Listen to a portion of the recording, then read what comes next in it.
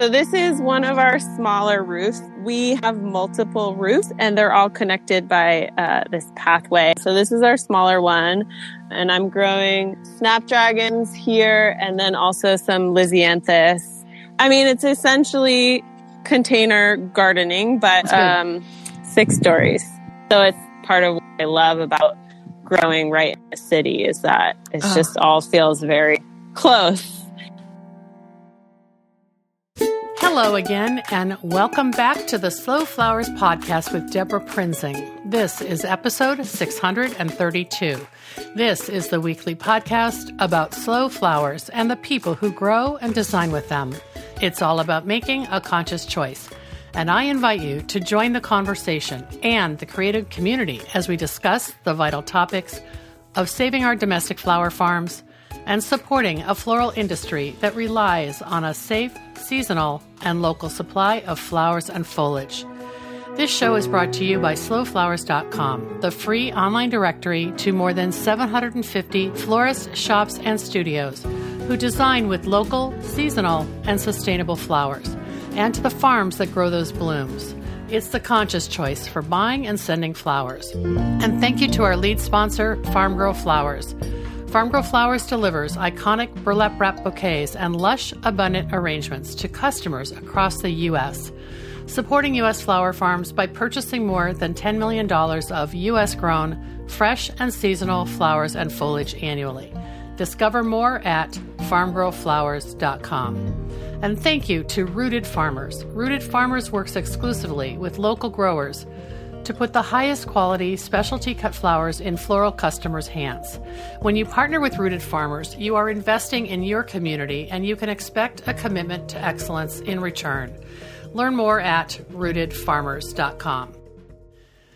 Well, folks, this is our final Encore episode as part of the 10-year celebration of the Slow Flowers podcast, being on the air as the original floral podcast since our debut in July of 2013.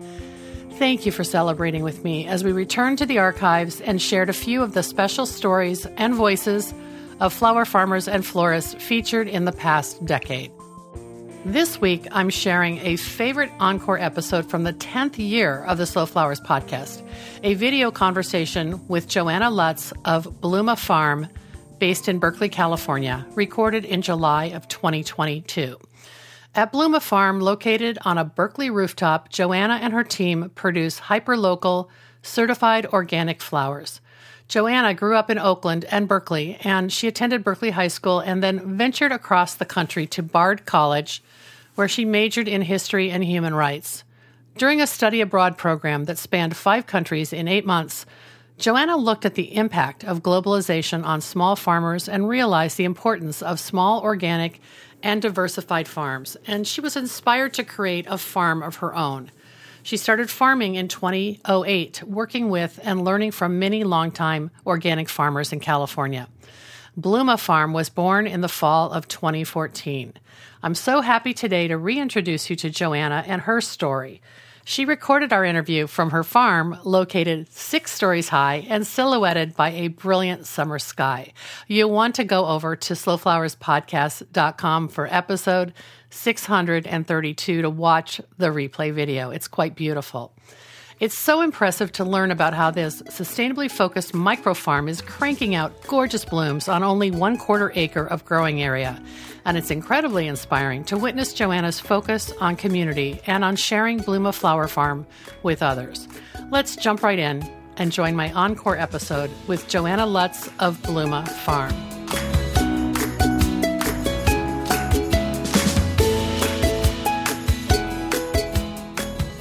Hey, everybody. I'm so excited to introduce my guest today, Joanna Letz. And Joanna is the founder and owner of Bluma Farm in San Francisco, East Bay, I guess. Welcome, Joanna. Thank you. Thanks so much for having me.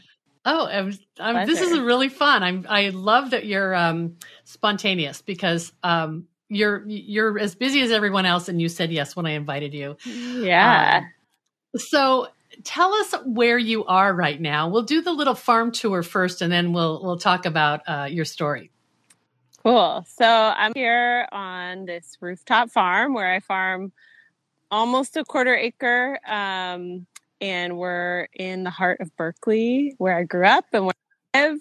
I get to walk and bike to work, which is awesome. Yeah, so excited to show you around. Yeah, do that, and we'll follow you around with your phone. And first of all, what is this building? Is it a commercial building?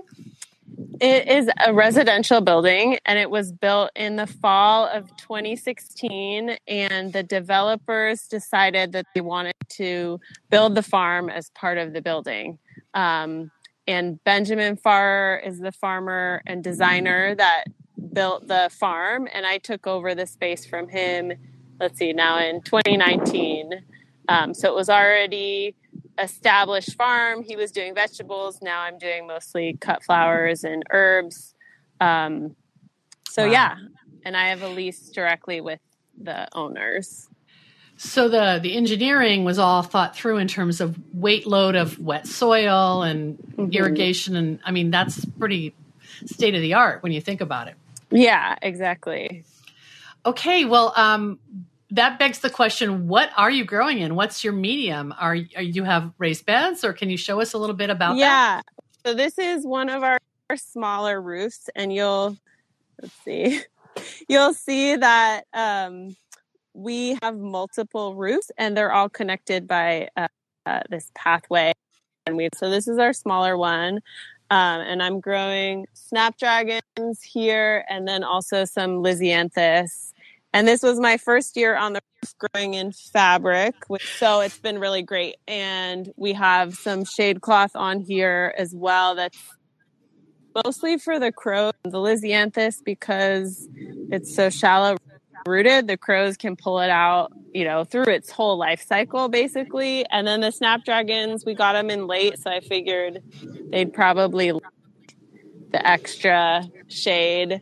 I think of it as a little bit more of a cool weather crop, but right here I did a little bit of experimenting since we plant the lizzie so close, and I couldn't finish a whole bed. So we just planted the snapdragons like extremely close together, same planting as lizzies. So we'll see how that goes. But yeah, on the roof, I'm definitely kind of pushing the envelope as far as like plant spacing, so we can really pack a lot in here. Occasionally it doesn't work out, but yeah. Well, so it's so interesting that you said you have about a quarter acre, because a lot of beginning flower farmers, that's their real estate as well. It's just that yours is how many stories up in the air? 6 stories. Wow. Yeah. And so those lizzies and the snaps, are they in like a channel or a tray system, or how deep is the root space? I guess it's a little hard to show maybe from up above, and we actually have 2 levels of the farm, so I'll be able to show a little easier. But it's essentially container gardening, but development here. We turned one of our roofs into a deck to host events and classes. So I'm really excited to have this space. We will be putting some hedgerows in, so it'll sort of hopefully have the feel of really being part of the farm. And as you might be able to see behind me, it is a beautiful view up here. Oh my gosh, that's phenomenal. So, yeah. What else are you growing then, Joanna? You must be more diversified than just the top crops you showed us. Yeah, so right now we are harvesting marigolds, didiscus or lace flower, cosmos, scabiosa, Ami, phlox, digitalis, chocolate cosmos. Our dahlias are just starting to come on. We planted them a little late this year, but it's kind of nice because July tends to be the slow month for sales. And in the past, it's kind of when we've had the most. And it's hard not to have flowers in July when you start planting in April. But it seems like it's working out a little better this year because we were late on some of our plantings. So it's actually kind of a good thing. I'm going away backpacking tomorrow for 2 nights. So, which feels like, it's a big deal. I don't have a farm partner. My crew is going to be taking over, but they are all new this year. So it's still kind of training them on things, but it feels good to be able to leave for at least a couple days. Oh, that's great. I'm so glad to hear that. I know you were looking for you had posted some job openings earlier in the spring. So Yeah. how many folks do you have during the growing season? Right now, I have 2 part-time employees in the field, and it's probably the equivalent of 1 full-time person, maybe a little bit more. I think it's like 6 days a week with the 2 of them. And then I have a florist who is sort of takes on all our wedding stuff. And then like today, she was making our bouquet orders for the week as well. So Wow. Right now, that's it for the crew. I was hoping to hire a little bit more, and then as the season got underway, it just became hard to find the time to do that. So we're chugging along. Right. So you've mentioned the bouquets, you've mentioned weddings. Maybe you can kind of break down all your channels of how people receive your flowers or flowers get into the hands of your specific consumer groups, or wholesale and retail, right? Yeah, exactly. It's definitely changed over the years. So this is my 8th season in production with my business. And I'd say like right now, a big chunk of our revenue is from weddings. So I think we have about 15 like full service weddings this season. Wow. Definitely up from last year. 2020, there were obviously really no weddings, and last year we had a few. And then we also sell wholesale to florists. So we have like a separate wholesale shop for that. And we sell to a few grocery stores right now, mostly Good Eggs, and that, which is the online platform. And then we last week we did Berkeley Bowl, which is the local couple, and Monterey Market, which are 2 local groceries here in Berkeley. Sorry. I'm glad you mentioned Berkeley Bowl. I couldn't remember the name of the grocery store that you were selling to when I was recalling that we did a story together for a Super Floral magazine. So if I can find the link to that, I'll put it in our show notes so people can read more about that. But hyper local. People in Berkeley want Berkeley grown flowers, right? Right. It's so fun just to get to deliver literally down the street. So yeah. That's great. You were going to mention something else and I interrupted you, another channel. Yeah. So then we have an online, what I call a retail shop. So like we do, people will order for birthdays or whatever it is, or send a gift to their friend or for themselves. And then in addition to that, we have kind of like a CSA, like floral subscription model. This year I changed it a little bit just because it's logistically really challenging. And a friend of mine did it on Squarespace where it's a subscription. Mm-hmm. So it actually the orders just come in. They can start and stop at any time and the order just comes in. Whether we offer weekly, bi-monthly or monthly, and then I'll just see the order come in, we fill it, and I'll remind them, hey, it's your week for flowers, and they'll either pick up we have a couple local spots where people pick up, and then we also deliver.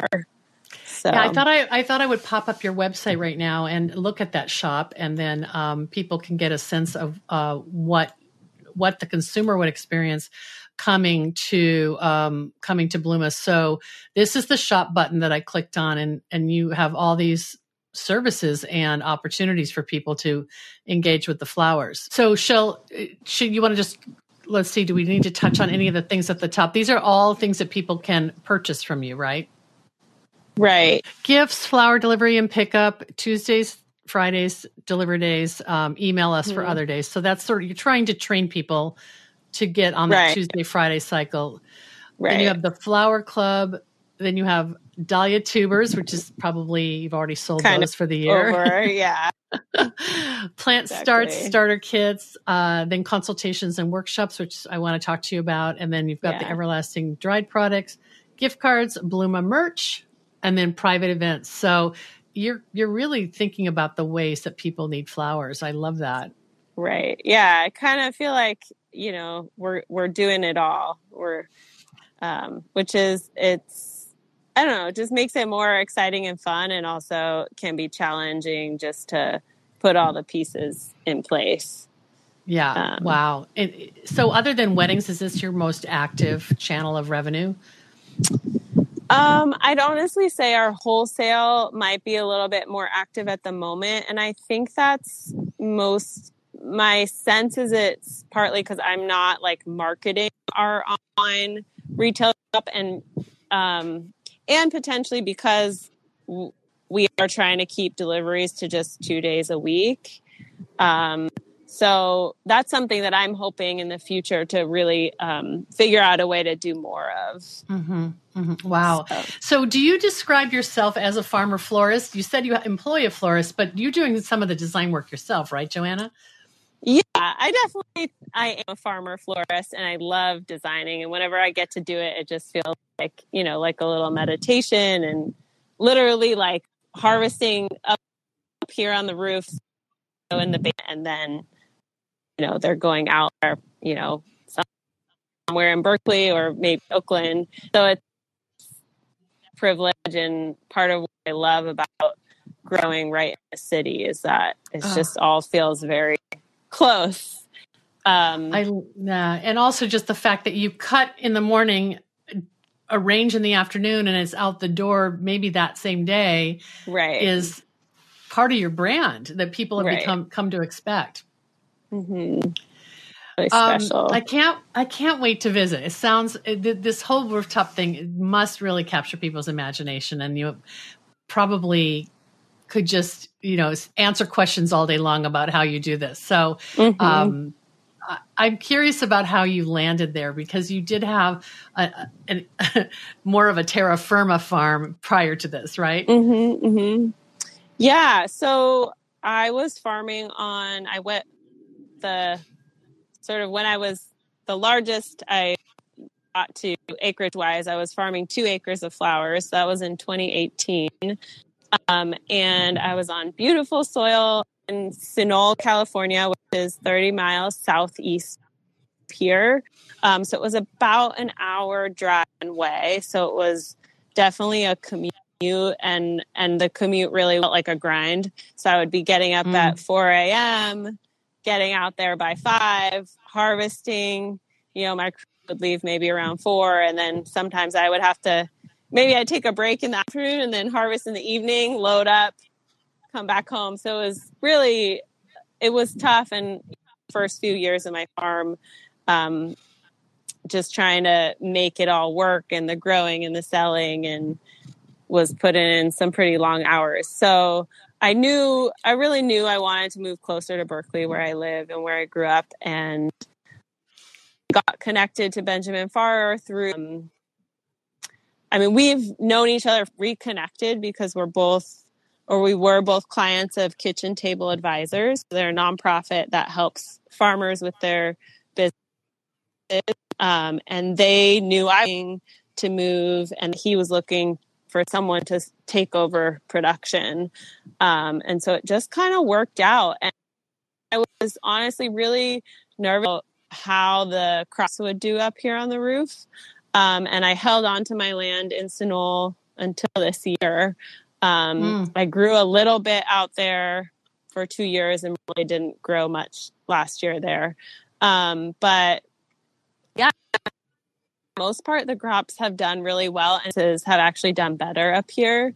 The climate here in Berkeley is also much milder, and, you know, with global warming and climate change, it's only getting hotter. And I just felt like Sunol, the average temperature in the summer is probably like around 95. So especially with the commute that I had, and not having anywhere, it was just hard to be farming in such hot weather. And out at my farm there, we really didn't have anywhere to go in the middle of the day to escape the heat. So. Oh my gosh. Yeah. I could just feel the, as you said, the word grind, like the weariness of just maintaining that, for a whole season. You must have been so happy when, well, there's no frost in the Bay Area. So does the season ever end? Yeah, it did. I would basically till in my crops with the first big rains. But then again, I mean, I was out there farming for 4 years. And at the end, I'd say, it wasn't raining until sometimes December. I put in cover crop the last 2 years, and it was in December that I did it. Wow. But it does frost out there more than it does in Berkeley. But yeah, so I really, my season in Sunol was April through November. And then here on the roof, we're not exactly year round, partly because I haven't figured out if we could put up hoop houses, how that would work, because you don't want them to blow off. If anyone has ideas on that. But also, I'm still sort of like, we have a lot of flowers in the summer and fall, and usually by the fall, kind of just ready to take a little break. So, well, it sounds like you have a dried flower program, so you've got that carrying through. Yeah, exactly. Wow, that's so interesting. And it's not like in a way, you are a one-woman show in that you're the sole proprietor, right? But you still the buck stops with you on every decision. So you need to, take care of yourself for a little downtime just to recover at the end of the season, probably. Right. Wow. So I saw on your website that you did go to the farm at UC Santa Cruz, Center for Agroecology and Sustainable Food Systems. Is that right? You got it. Yeah. I learned that. I learned that over the last couple of years when we were planning the Slowflower Summit. We were originally going to have it there in 2020, cool. and then a lot of stuff happened with the university, and then Filoli came along and offered us the venue. So I, didn't really get to spend a lot of time there, but I visited a couple of times. But it's renowned, and it's amazing how many flower farmers went to that program. People who maybe went for food but ended up falling in love with flowers. Is that what happened to you? So I had been farming 3 seasons when I went to the Santa Cruz farm, and I think I had already kind of, loved flowers, but definitely learned a lot more there. And I would say that the thread that maybe a little bit carried me through some of my early years of farming was Alan Chadwick. And so I was at Amigo Bob Contasano's farm near Nevada City, and then was at Green Gulch Farm in Marin for 2 years. A lot of what both of those farms was, most vegetables, but flowers were a big part of that. And so they always went hand in hand for me, both flowers and vegetables. And then Santa Cruz, I think, was very similar, like definitely heavy on the flowers as well as vegetables. And then when it went to starting my farm, I was like, well, I need to kind of pick a niche. And it seemed like flowers there was more of a market for it here. And, 2 of my friends from the Santa Cruz program, one who I went to high school with, Zoe Hitchner, and Lenny Larkin, are now both also flower farmers. So, you guys were all there together. Yeah, we were all there together. Wow. Yeah. And is Zoe at Front Porch? She is. Okay. Yeah. And then Lenny, of course, is a Slow Flowers member, and she's B-Side Farm. Yeah. And she actually promised me to do a video interview sometime this summer. So now I'm going to hold her to it because you got there first. I've had her on the podcast, but it's this video option is so great because people want to see where your space is. And, right. Looking at the climate behind you, it looks very vivid and blue. So I'm just curious, when you said it's more milder than, inland 30 miles, what you said southeast, or is that you're kind of on the way to Lake Tahoe where you were farming, or? Not exactly. It's towards the Central Valley, but it's like, yeah, you go south down the bay and then you're going to go east. So it's sort of the edge of, like, how to describe it. It's definitely, it sounds like it's definitely inland though. It's inland. Yeah, you basically crest over this hill that I can see right here, the Berkeley Hills, and it just, the temperature rises at least 10 degrees. Wow. So we're probably 70 degrees here right now. I mean, Sunol could be between 80 and 90.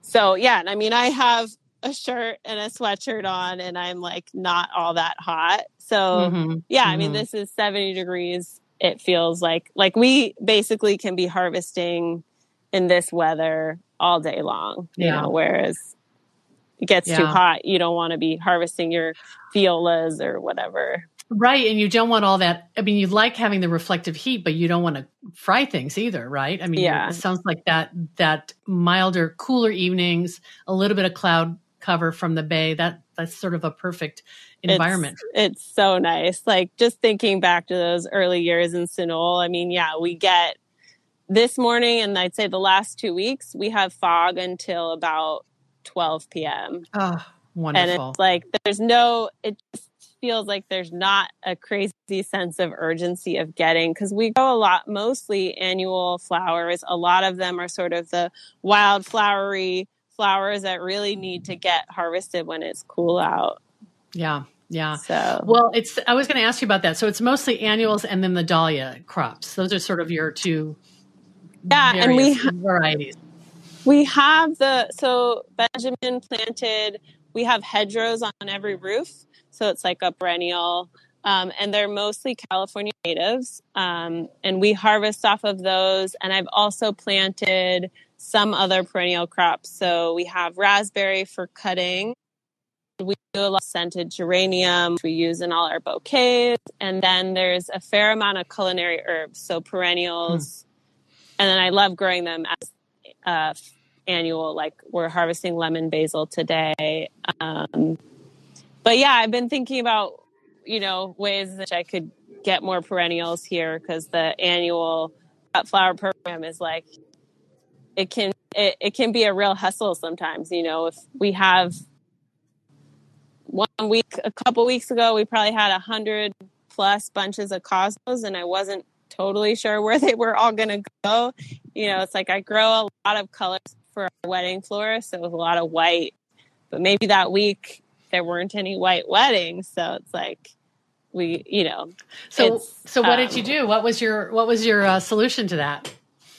I mean, I just somehow I just keep calling different people until somebody says, okay, we can take some. Or, last week and this week, actually, I haven't sold a lot of our zinnias, but a florist who's been buying from us for a while, Loop Flowers, Anna, she sent another florist who I've sold to before our way, but who took all our pink cosmos last week. And this variety I haven't grown before called Xenia, it's a gorgeous color. And I was just so happy that she took them, right? And it's just, most of the time, it seems like that kind of happens, like where somebody will come through. But occasionally I'll have to call, a number of people, or call the grocery stores and say, hey, I'll give you a discount. Can you take this? You're like CEO of this company, and you have to be the head of marketing too. It's just that, thank goodness you have good relationships that, people answer the phone when you call. Right. Yeah. It's special. And I feel like I have a lot of supporters, and I think because I've been doing it so long and have created a lot of really great relationships, it makes it easier for me to find homes for the flowers. But sometimes we have these restaurants and cafes we're working with. So sometimes I'll drop some flowers there on consignment.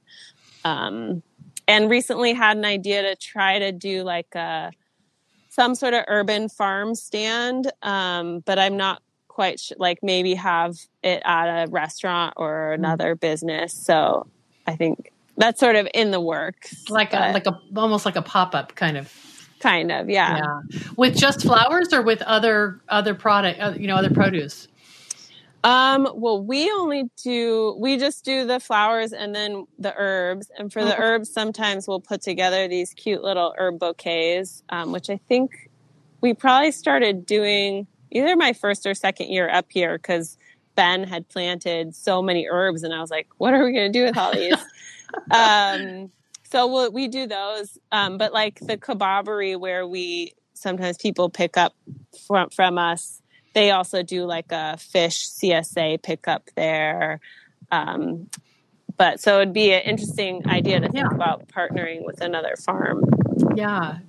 But let someone else organize it and you just bring the flowers, because it sounds like right. Well, can you talk a little bit about your journey to flowers, Joanna? Like, when did you actually start Bluma Farm, and how did it all come together for you? Yeah. I feel like it's sometimes hard to answer that question now, because it's been not that many years, but 8 years. That's impressive. Yeah, I know. I'm like, where did the time go? So let's see. I started farming almost 15 years ago. One of my friends who I also went to high school with, Lily Schneider, she had a 20-acre vegetable CSA farm, and she encouraged me to go for it. So I started with apprenticing and just kind of fell in love with the work. And I had a lot of privilege to be able to go apprentice on a farm and do that I did it for 3 years and then went to the Santa Cruz farm. Just sort of immersing myself in learning about plants and farming and soil and soil biology and chemistry. And I just kind of it just made a lot of sense to me to do, because it's all these different things that you get to learn. And I think like a lot of farmers, I didn't really see myself working in an office, or there wasn't there wasn't something else calling me. Although I will say, when I started farming, I thought about some sort of career in dance therapy, which is sort of my other passion, which I haven't, since the pandemic, I haven't done a whole lot of, but I still really love it. So in dance and being outside and moving my body and working with my hands, it just sort of all made sense.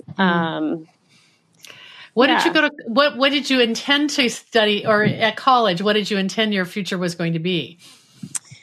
I guess, so I studied history and human rights, and I'm not sure really what I thought of career-wise.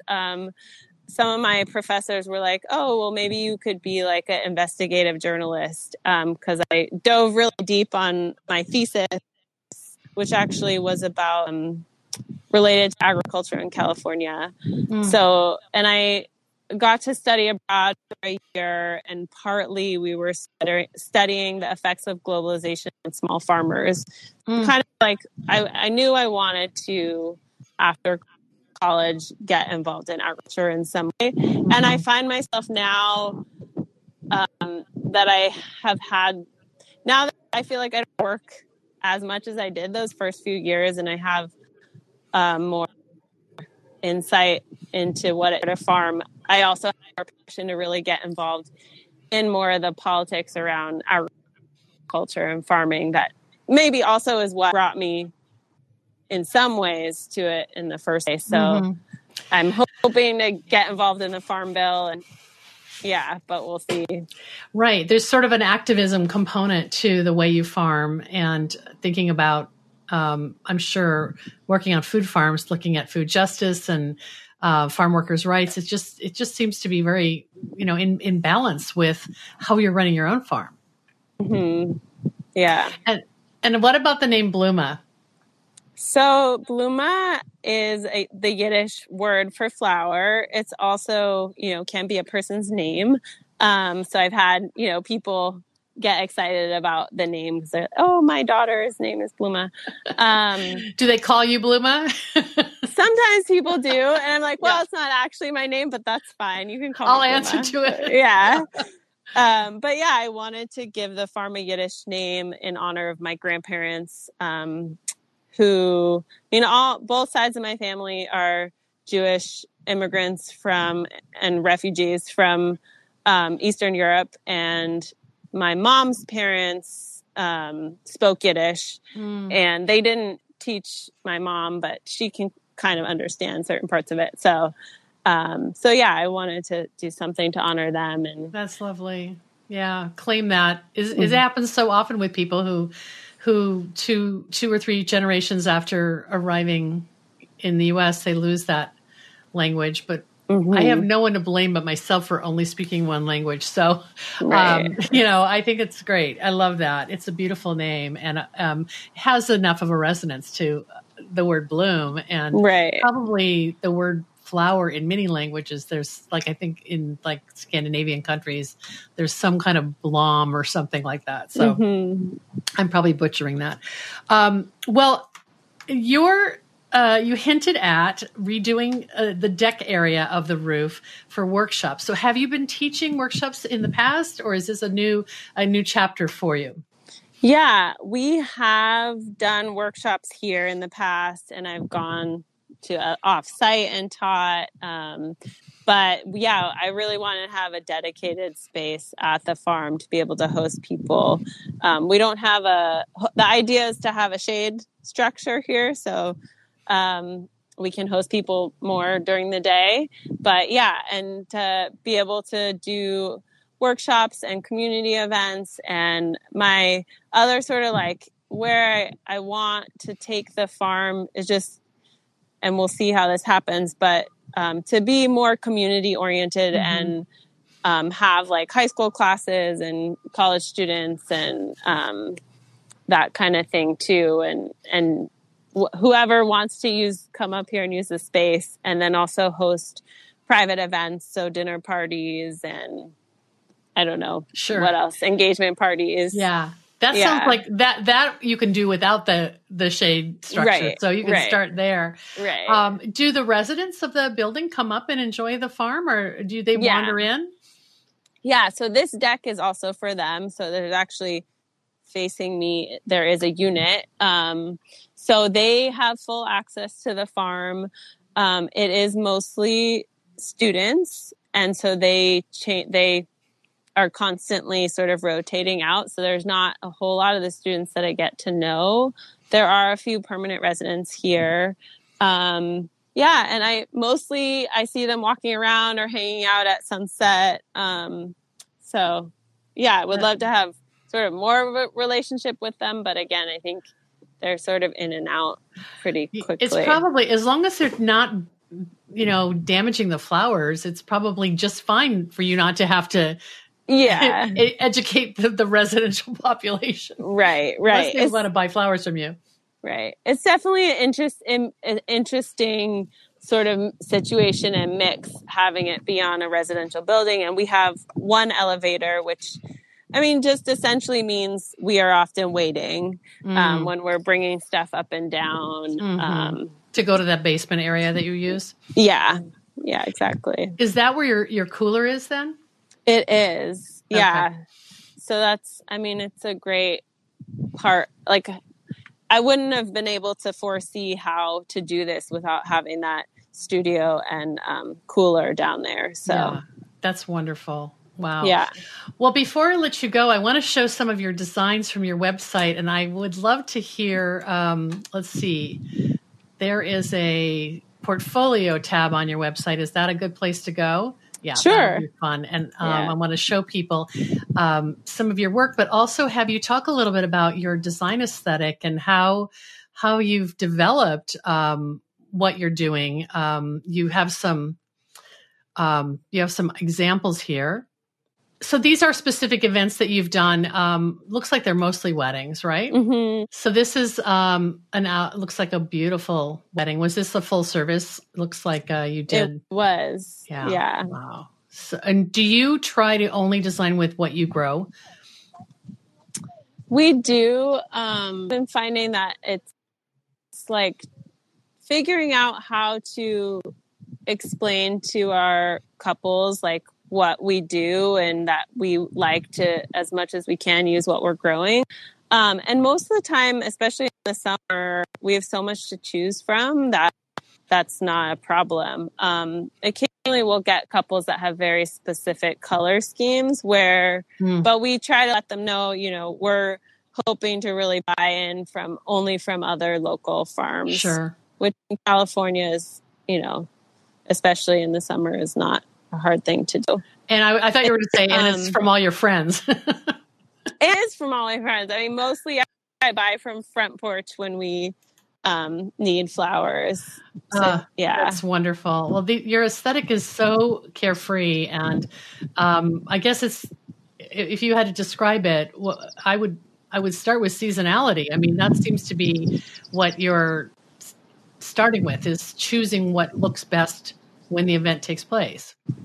Right. I think that's really true, and sort of a wild, natural aesthetic. And I get to work with some really amazing florists that come on, and Haya, who's the florist working for me now. And she gets just so excited every time I bring down a new flower. It was like I brought down lace flower the other day and it was the first harvest. She's like, oh my God. Oh, that's wonderful. Yeah, just sort of the excitement of that seasonality is definitely a big part of our designing. Love it. That's so beautiful.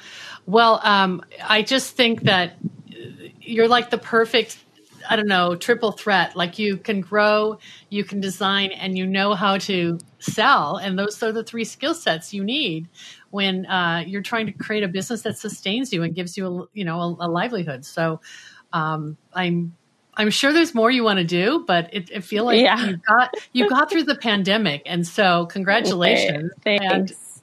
And people needed flowers through the pandemic. So you probably found homes for those flowers. It wasn't, even though those weddings canceled, you ramped up in other ways. Right. Doing like sort of a farmer's market style pop-ups here at the farm, which, I mean, it was really like so sweet to get to interact with them, come up and do the farm, especially when people weren't doing a whole lot of other stuff. So yeah. That's great. Well, other than the workshops, what else do you have on tap for this year? You're already well into it, so maybe it's just going on that 2-day backpacking trip is what your focus is right now. Right. I mean, honestly, in year 8, my biggest thing going into this season, I think, was really how do I take more time off? And my goal originally had been to take a couple weeks off this summer. Now I'm like, I don't have a long trip planned, but I'm hoping to do like a week at some point. Really, for me, it's just how I'm still kind of searching for that sweet spot of like how to make everything run smoothly and just sort of like be in the flow and also not feel like I have to hustle all the time and work all the time. And I feel like I'm getting there. So that's good. Well, I think leaving the remote farm and coming into the city, it sounds like you just recaptured hours of your week just by not being in the car. Right. Totally. I love it.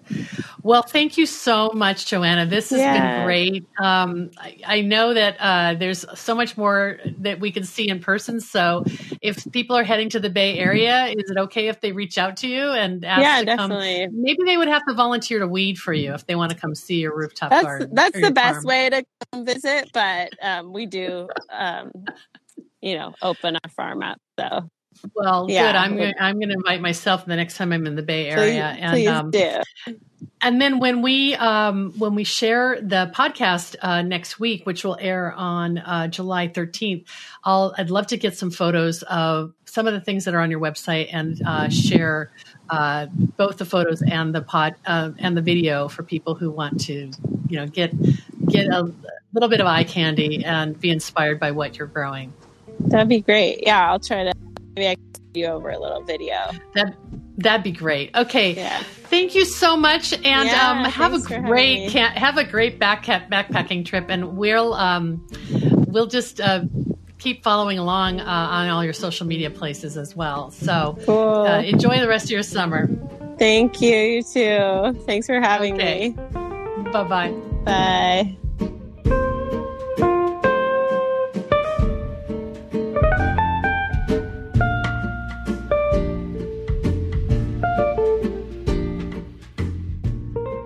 Thanks so much for joining me today.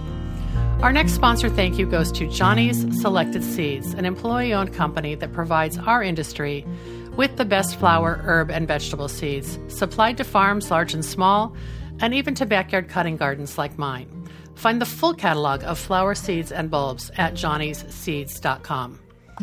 In News of the Week, we've just announced all the details, including the dates, the venue, the program, and speakers for the 7th Annual Slow Flowers Summit. It's going to be our first international summit, taking place June 23rd through 25th, 2024, at the Banff Centre for the Arts in Banff, Alberta, Canada.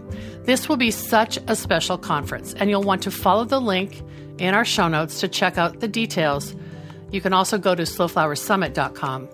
We will have much, much more to share in the coming weeks, including speaker interviews, video tours, and travel tips for all of our folks like you, dear listeners, who might want to dust off that passport and make plans for traveling to a spectacular destination. Take note, early bird ticket sales open November 1st and continue through December 31st. And during that time, you'll receive a $100 off registration benefit. And as always, Slow Flowers members will receive $100 off on top of that as a member benefit. We can't wait to see you there. And next up, it's October, and our monthly member meetup will take place this Friday, October 20th at 9 a.m. Pacific, noon Eastern. You can find the link to pre-register in our show notes for episode 632 at slowflowerspodcast.com.